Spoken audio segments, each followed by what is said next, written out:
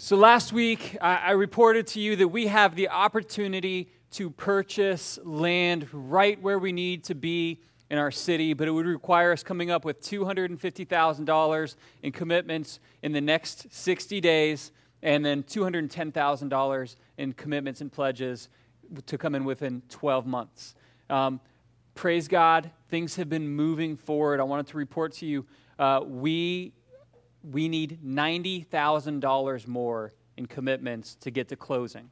All right, so within the next 60 days, we need $90,000 more in commitments, and then we still need some work on the pledges for the 12 months. But we're moving. That is incredible. That is awesome. Yeah, you can clap. That's okay. I know some of you guys are like, should I? Yes. Celebrate. As God moves on your heart about that, about participating and giving, just follow through. He's gonna show himself faithful to you, and he's gonna provide and build a legacy that we get to be a part of. I wonder if you've felt any part of this equation that I'm about to describe, because I know that I've felt it quite a bit. You've gotten into a conversation with somebody about church stuff, and they're here in the area, and they're like, yeah, I'm looking for a church. And you're like, oh, I love my church. The music is amazing. The people are great. The pastor is tolerable. You should totally come check it out. And they're like, okay, I'll do that. I'll come check it out. And they say, okay, well, where's your church building? And then you're like, well, that takes a little explanation. Normally we meet at a school, and they start to get an expression on their face like, okay, you're part of a cult. Because what church meets in a high school, that's just weird. And some of you guys are laughing because you felt trying to explain it. Some of you are laughing because, yeah, I felt that way when someone was inviting me. And you're like, no, we normally meet at a school, but we are at this church or at a CrossFit or somewhere else. Like, we're moving around, and it's a great experience. Even though we're there, we make the best of it. Afterwards, there's always, something to drink. And they're like, is it Kool-Aid? And you're like, no, it's not Kool-Aid. It's not a cult. It's an actual church. It's going to be encouraged. It's going to be good. And it's like this hurdle that you almost have to get over. And it's one of the things that we recognize as God opens the door. It's just going to make it a little bit easier for us to have more influence and impact, to be able to bring the gospel into more people's lives. And the thing that I always want to reaffirm to you, we are not buying land and building a church to make ourselves more comfortable. We are going to pursue these things because it's going to allow us to bring the gospel to more people in our city. Amen? That's what we're about. If we have a building, the objective is that it's going to be used all week long to bless our city, not just for our comfort on Sunday morning. That's not what we're about. And as I talk about giving and the opportunity today, I first of all want to tell you, next week we're on to a normal series, and I'll update you about the status of giving, but we're not going to be like in some sort of perpetual giving campaign until the funds come in. If the funds don't come in, then this must not be the time. But I believe that it is, and I believe that as we do each the part that God's called us to, all of the needs will be provided, but we're not going to be pushing on this forever. But I do want to just bring to you a couple scriptural principles about giving. And today, we're going to be getting into that. And the heartbeat of giving, the heartbeat of what we're doing, I think gets wrapped up into this idea of legacy. Another way to talk about legacy is not what we do for ourselves. It's what we do for future generations. When we talk about legacy, it's not just about the comfort or the adventures that we got to go on and experience. Legacy is really about what we pass on to the people who follow us. And I think that it's incredible that, every church has different generations within it. There's a culture and there's a climate of each specific generation within the church. And our generation, our day right now, we get to be part of Gulfside Church that bought the land and started the building project. I believe that. I believe we're going to be able to set up a legacy that is going to get passed down and impact lives that we will never know. But in order to do that, it's going to take each one of us doing our part. But I want to clarify who I'm talking to, because if you don't have the right foundation to hear about giving, it can sound like being forced to do something that you don't want to do. And there's no force in this. There's no manipulation in this. In fact, we don't need your money. If you're hearing this and you're feeling like, oh, they're trying to get something. No, we don't need your money. Like, God has everything that we need. We are not dependent upon any one person, and we're not dependent upon any one person feeling like they're doing the church a favor. That's not what this is about. This is about the church rising up to pursue the calling that God has given us as a local body. And specifically within the church, these are just some core foundations of who we are. First of all, we are all sinners. We all have sinned. We all are imperfect. And if you're not too familiar with that language and what that means, you know in your head and in your heart that there have been times where you knew the right thing to do and you did not do it. That's one way to understand what sin is. Sin is specifically an archery term in Scripture. It describes the perfect bullseye, and anything off of that perfect bullseye is sin. Missing the mark of how we're supposed to live is sin. Scripture says all have sinned and fall short of the glory of God. And so when we're here, there's grace for everyone because we understand that we all need grace. And that grace is found in the person of Jesus Christ, the only person who ever lived a sinless life, so that when he died on the cross, he was paying the penalty for sin that you owed and the penalty for sin that I owed. And so we find grace because of Jesus. It is offered to us because of what he did. And I say offered because it's a gift that you must receive. And when you receive that gift of forgiveness that's found in Christ, it's not just the fact that your sins have been wiped clean. It's that he begins to pour in and impart a love and a peace and a joy that is stronger and greater than anything the world has to offer. And when someone believes that they're a sinner, knows and has received the gift of salvation and new life in Jesus Christ, it creates in them a desire for that joy to be experienced by those around them. There's this pressure, this compulsion, this movement of the Spirit of God within us that says, my city, my family, my friends, even my enemies, I want them to know this love that's only found in him. Whatever it takes, whatever I have to go through. And to those people that understand that, here's the calling about giving. Giving, it's this faith experience, and I want to tell you, it's a faith experience because at least with me individually, I came from a single mother household. I had to save to get any little thing that I wanted. My mom was amazing. She would break her back to give us the things that we wanted, but I learned to save, and I learned that if I did not take care of my stuff, I could not replace my stuff. And so I was very much like pinch every penny. And giving was hard for me because there was a fear of, well, what if I don't have enough if I give? And God had to draw out of me to teach me generosity, these steps of faith to begin to give and trust that he would provide. And when we think of, okay, well, what is the opposite of fear? My pastor, Pastor Greg Paris, he says it this way. He says the opposite of fear in giving is not courage in giving. It's actually joy in giving. Because those are the two ends of the spectrum for the Christian. They either are possessed by fear in giving and they don't do it, but the opposite side is actually joy. It's not just a willingness to do it, but the place that God wants us to arrive to is a place where we experience joy because our faith lines up with our reason to understand that our true treasure is in heaven, not on earth. That what I store up in heaven matters more than what I have stored up here. Matthew chapter 6, Jesus is teaching and speaking about it and speaking about where our treasure is. And he says, don't store up your treasures here on earth where they can be stolen, where they can rust, where moths can eat them, in things that are disposable. Don't store up your treasures here, but store them up in heaven. Look, there is a reality that what we do here on earth, it matters for all of eternity, and there will come a day where your life here on earth ends and you will enter into eternity, and Jesus will lay bare before you the things that you've done, the way that you've invested yourself, your time, your resources, and he will show you what you've done for the kingdom and what you have done with impure motives or destructive motives, and those things will be burned away, but what you did for the kingdom will remain. And there will be a moment of stark reality of where we kept our treasure. I think I've shared this story before, but it amuses me so much, I'll share it again. There was a couple who got married, and they fell in love, and as they started their life together, her husband fell in love a second time. Not with another woman, but with his job. Not really with his job, but with his finances. And so he worked and he worked 80-hour weeks, saving every penny, spending almost nothing, never taking her on vacations, just continually controlling and being a miser about every aspect of their life. For decades, this went on. As he got into his 50s, his health started to fail because all he was concerned with and consumed with was the treasures that he stored up here on earth. As signs of failing health began to plague his body, he didn't care. He wouldn't miss a day of work to go to the doctor. It continued on until the point where he had a heart attack and he was laying in his deathbed.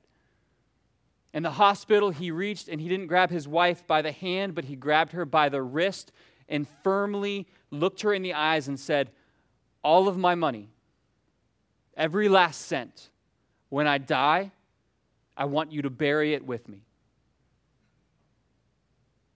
She looked at him in the eye and said, yes, dear. At the funeral, as there's only 4 or 5 people gathered because he hadn't really had acquaintances and friendships, the few that were there to support her. She placed a large box in his extra long casket before it closed, the space that was designed for it. They closed it. They lowered it into the ground, covered it with dirt. Her sister walked over to incensed. I can't believe that you honored his wish in that. You deserve that money for all that you went through. She said, well, he worked hard for that money. It was all that he cared about, and he deserves it if he can find a place to cash that check. Right? You can't take it with you, can you? You can't take it with you. But you can send it ahead of you. The resources that we have, we need to use them with the time that we have to make a difference in the people's lives that are around us right now, because we can store up treasure in heaven with the way that we live right now, with the way that we give right now. We can make an impact within our city that will make a difference forever. Otherwise, the things that we have will just pass on and be consumed by someone else. We need to make a decision in the way that we live our life. We're going to intentionally live and store up treasures in heaven. And there is this real fear that so many people have to get over to begin to enter into giving, to begin to enter into trusting God in that area. And there's a willingness that we have to wrestle with. And I want to encourage you. You can trust God with forgiving your sins. He says, as far as the east is from the west is, I'll get rid of your sins. You will be forgiven. You don't have to try to pay for them on your own anymore. You can trust God for healing in your body. He will provide and He will heal and He will work in your life. You can trust Him with your heart and healing damage that has been done there. He is faithful. He will provide. And just like He's faithful in all of the areas of your life, you can trust Him in the area of finances as well. There's so many people who get just tripped up in that one area. Of God, I'll give you everything except my checkbook. And we know that in our head that doesn't make sense to live that way. But here's one of the things. When we live that way, we miss out on the experience of joy, of generosity, that He's designed us to feel. Today we're going to look at a passage that's from 1 Chronicles chapter 29, and the context of what we're coming into. King David is having a moment where he looks around and he says, I live in a palace. I live in an incredible house that is built and established, but right now there is no house for the Lord. There is no temple, and this doesn't seem right. And so he calls the prophet Nathan to him, and he kind of lays it out there. Nathan says, yeah, that doesn't make sense. We should build a temple. But then Nathan hears from God, and God says, David's not going to be the one to do it because of all the things that he's done in his life that were violent, all of the war, all the blood that he shed. It's not going to be David because of what David's done. It's going to be Solomon. And so David understands and says yes, and as David's life is ending, David gives an incredible amount of his wealth to the temple. I mean, it's extravagant. And he actually announces in verse 1, he says, it's my inexperienced and young son who's going to build the temple. I'm sure Solomon was very thankful for that introduction that David gave him. But as he begins to give, all of the officers and the people begin to give, and they give sacrificially. And it's incredible. And David begins praising God. And the part of the passage we're going to pick up in verse 14, he begins to reflect on this amazing interaction of all the people rising up together to give. And he says, but who am I? And who are my people that we should be able to give as generously as this? Everything comes from you, and we have given you only what comes from your hand. We are foreigners and strangers in your sight, as were all our ancestors. Our days on earth are like a shadow without hope.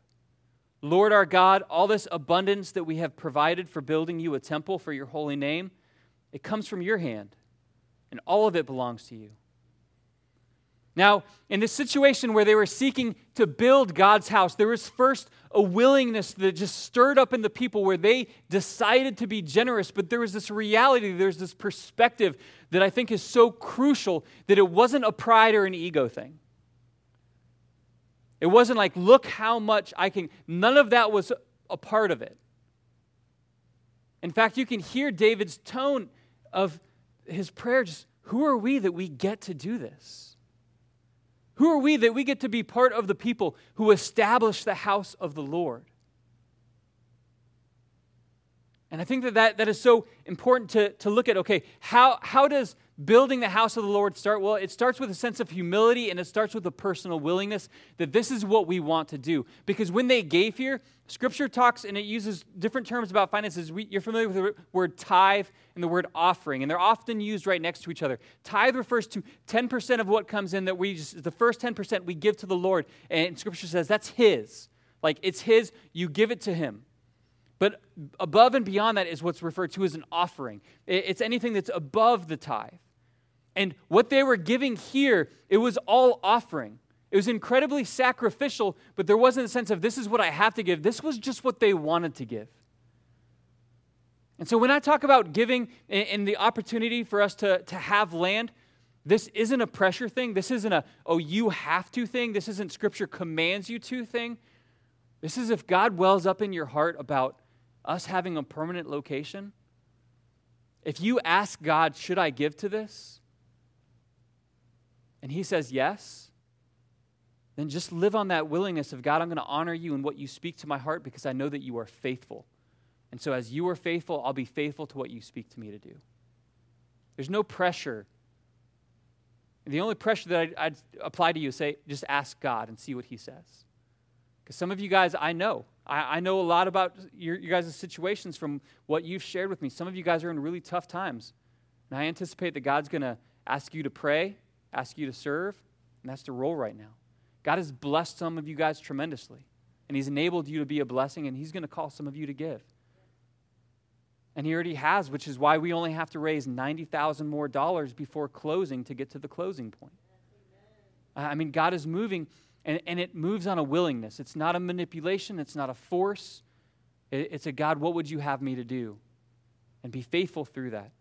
Because, man, this is a privilege to get to build God's house. Like, who are we that we get to do this? And then the second truth of that passage that David points out, everything belongs to you. Like, you've put this in my hands for now, but I understand that what you've placed in my hands, I'm going to keep open hands because as I need to let some of the blessing that you've poured into my hands pour out into someone else's hands, I know that you're going to continue to just pour in what I need. And I think that you've all probably experienced that with finances and relationships, that when God gives you something and you try to hold on to it like this, when He's told you to hold it with open hands, what ends up happening is that it gets crushed, it gets broken, and what you tried so hard to protect ends up getting lost because God says you're supposed to live with open hands, not clenched fists. Amen. And so in all areas, in relationships, in finances, we trust God. And when He says to let something go, we let it go. Because we know that He's going to provide what we need in its season. It's all His. Everything comes from you. And we have given you only what comes from your hand. This is why I started at the beginning of saying, is our perspective, our foundation correct for understanding giving? Because if you don't trust Christ as Savior, I don't anticipate you trusting Him in the area of giving yet. But if we trust Christ as Savior, it only makes sense for our faith to permeate through every area of our lives. And if there is any boundary that you have placed in your life, then I encourage you to give Christ full authority to dictate every corner and every shadow, to light up every area that has been hidden in darkness. Because God has so much more for you than hiding and restrictions. Because there's joy that's to be experienced. Because, that's how it starts. It starts with willingness and recognition that it all comes from your hands, oh God. But then how it feels is important as well. In verse 17, and we'll put this up on the screen, it says, I know, my God, that you test the heart and are pleased with integrity. All these things I have given willingly and with honest intent. And now I have seen with joy how willingly your people who are here have given to you. Joy is just a natural reaction to generosity. And this is true because just even outside of the church, as you look across YouTube, you can find all kinds of videos of people providing for the needs of someone else, of building them a house, of providing them a meal, of buying them clothes, of giving them shoes, of helping them make a basket in a basketball game. Like any sort of generosity and kindness that happens, it's like we love to see it. We love to see when someone needs a house, people come together and they buy them a house. We just don't usually like to be the one who's writing the check, right? I mean, we love to see generosity. It creates a joy within us.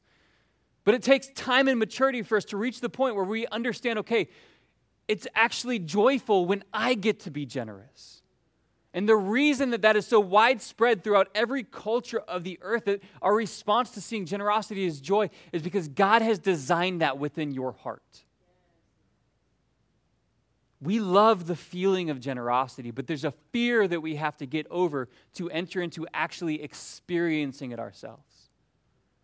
And just even when I share of the progress that we've made on raising funds, it's like, even if you haven't given yet, even if you're like, I'm not going to give, but it's awesome. Like, there's part of you that's like, I love hearing that other people give.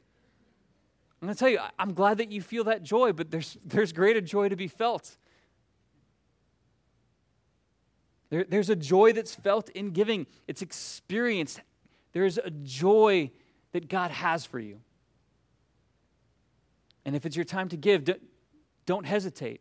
There's another story of a miser that I'd share with you, Donald Rower. He was another guy who kind of worked in middle management.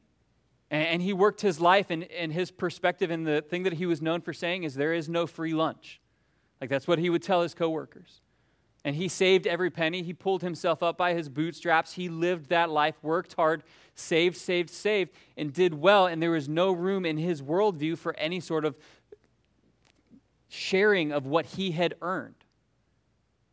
And there reached a point where his uncle died, and he was the sole relative. And so he inherited from his uncle $2 million. Not a bad day, right? But it came with a little bit of a twist. It said $1 million is for you, but the other $1 million you have to give away in 18 months. And so, very dutifully, just as he'd worked hard on all things, following the directions of his deceased uncle, he looked into some organizations and he scrutinized them, got into their books, wanted to find reasons to discredit them because he loved saying no to giving money away, but he knew he had to give it. And so almost dutifully and with a little bit of objection, he finally wrote the first check. And because he was so sour about giving, he followed up very closely. And he began to see lives getting changed. And so he wrote the next check that he was required to write. And he saw farmers being trained and how to better farm and feed their villages in Africa, and moved in his heart. He got so active in giving this money away that he found himself so drawn to it, he actually took a little bit of an early retirement from his job so that he could just focus more on giving away this money. He gave the money away faster than scheduled, and then once the money was all gone, he reached a difficult decision point. What do I do now? This has been kind of fun, giving away someone else's money. It's probably more fun to give away someone else's money than your own money, I think. But the experience of being generosity had marked him so significantly, he began to replenish from his own bank accounts what had been depleted by helping other people. And even for someone who had lived a lifetime of never sharing, he experienced within himself the joy that is found in generosity, to where he took a full retirement. He'd spend his summers overseas because he stepped into trying it. So my encouragement to you, and I've said it this way before a couple different times, If you're not sure about being generous yet, just don't give here. Just give somewhere. I mean, I believe in what we're doing here. I believe in the opportunity that we've been presented. But if you're not sure, if you think that there's mixed motives, I'll give you 10 different organizations that you can give finances to that are going to help change people's lives. And it's going to help change your life if you'll finally begin to trust God in the area of generosity. I'm not concerned that you give it here. I'm concerned that you give it somewhere. Because you've been designed to be generous. There's a feeling that you'll know, and then there's a thing that it does. It creates legacy. It changes lives for generations, because this is a truth that you know. When you help a family, you don't just help them for that day. You help those children for the rest of their life. They will always draw back to the time that their communities circled around them. And when they see families as they grow up and they have the ability to meet a need, they will step into it because they know what it meant to them.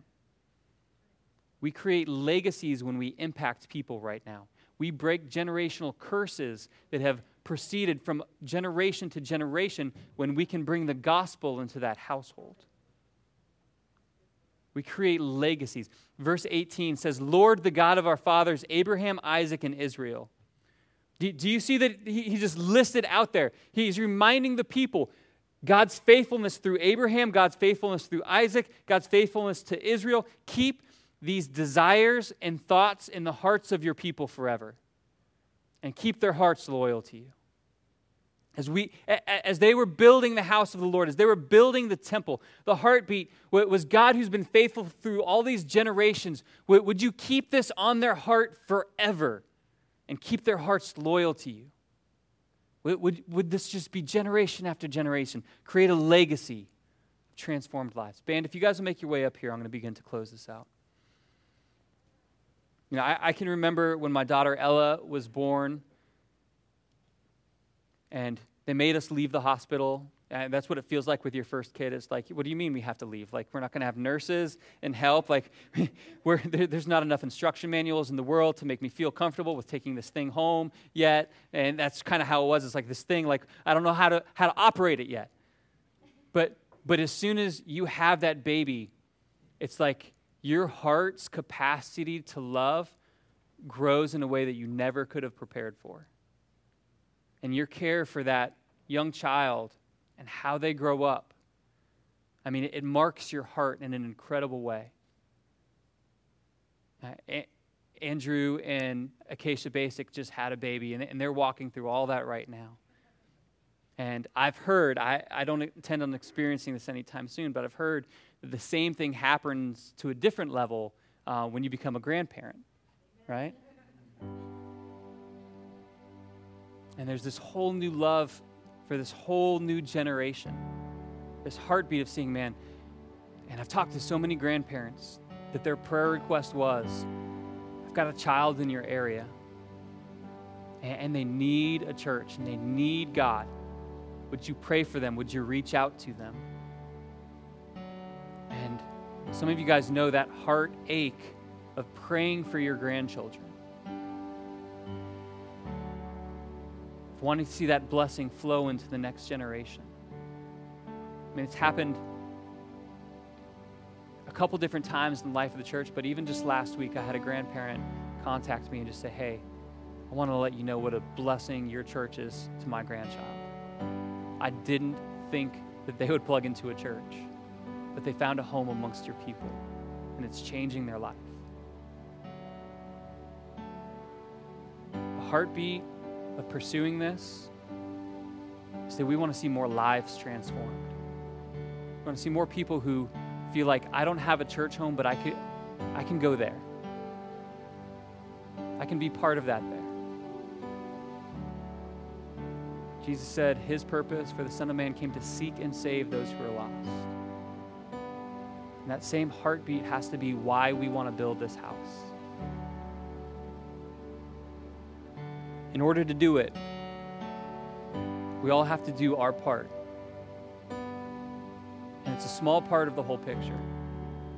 As you leave today, there's little jars that just have a little bit of the land that we're purchasing. Yes, I got a shovel and I went and dug up some dirt and I bottled it for you because I want you to place this in your house in a place where you'll see it daily to remind you to pray.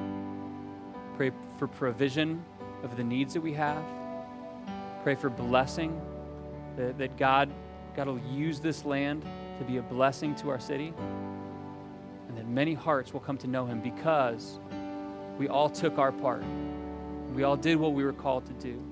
We all gave what we were called to give. And because we each did our small part, we'll have a place to build a house of worship. We'll have a place, it'll be a permanent home for the church. A place, I believe, grandparents' prayers will be answered. And the young generation will grow up never even questioning, does God love me? Because every day of their life that they were there, they know and they felt and they saw Christ's love on display through the church. Let's pray.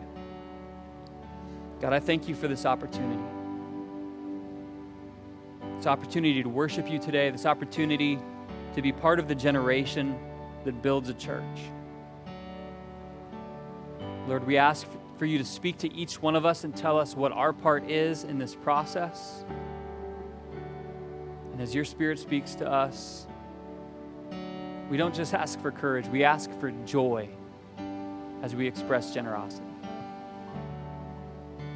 And help us to see the spiritual fruit that is going to come and it is happening right now because of your church's obedience as your Spirit leads. In Jesus' name.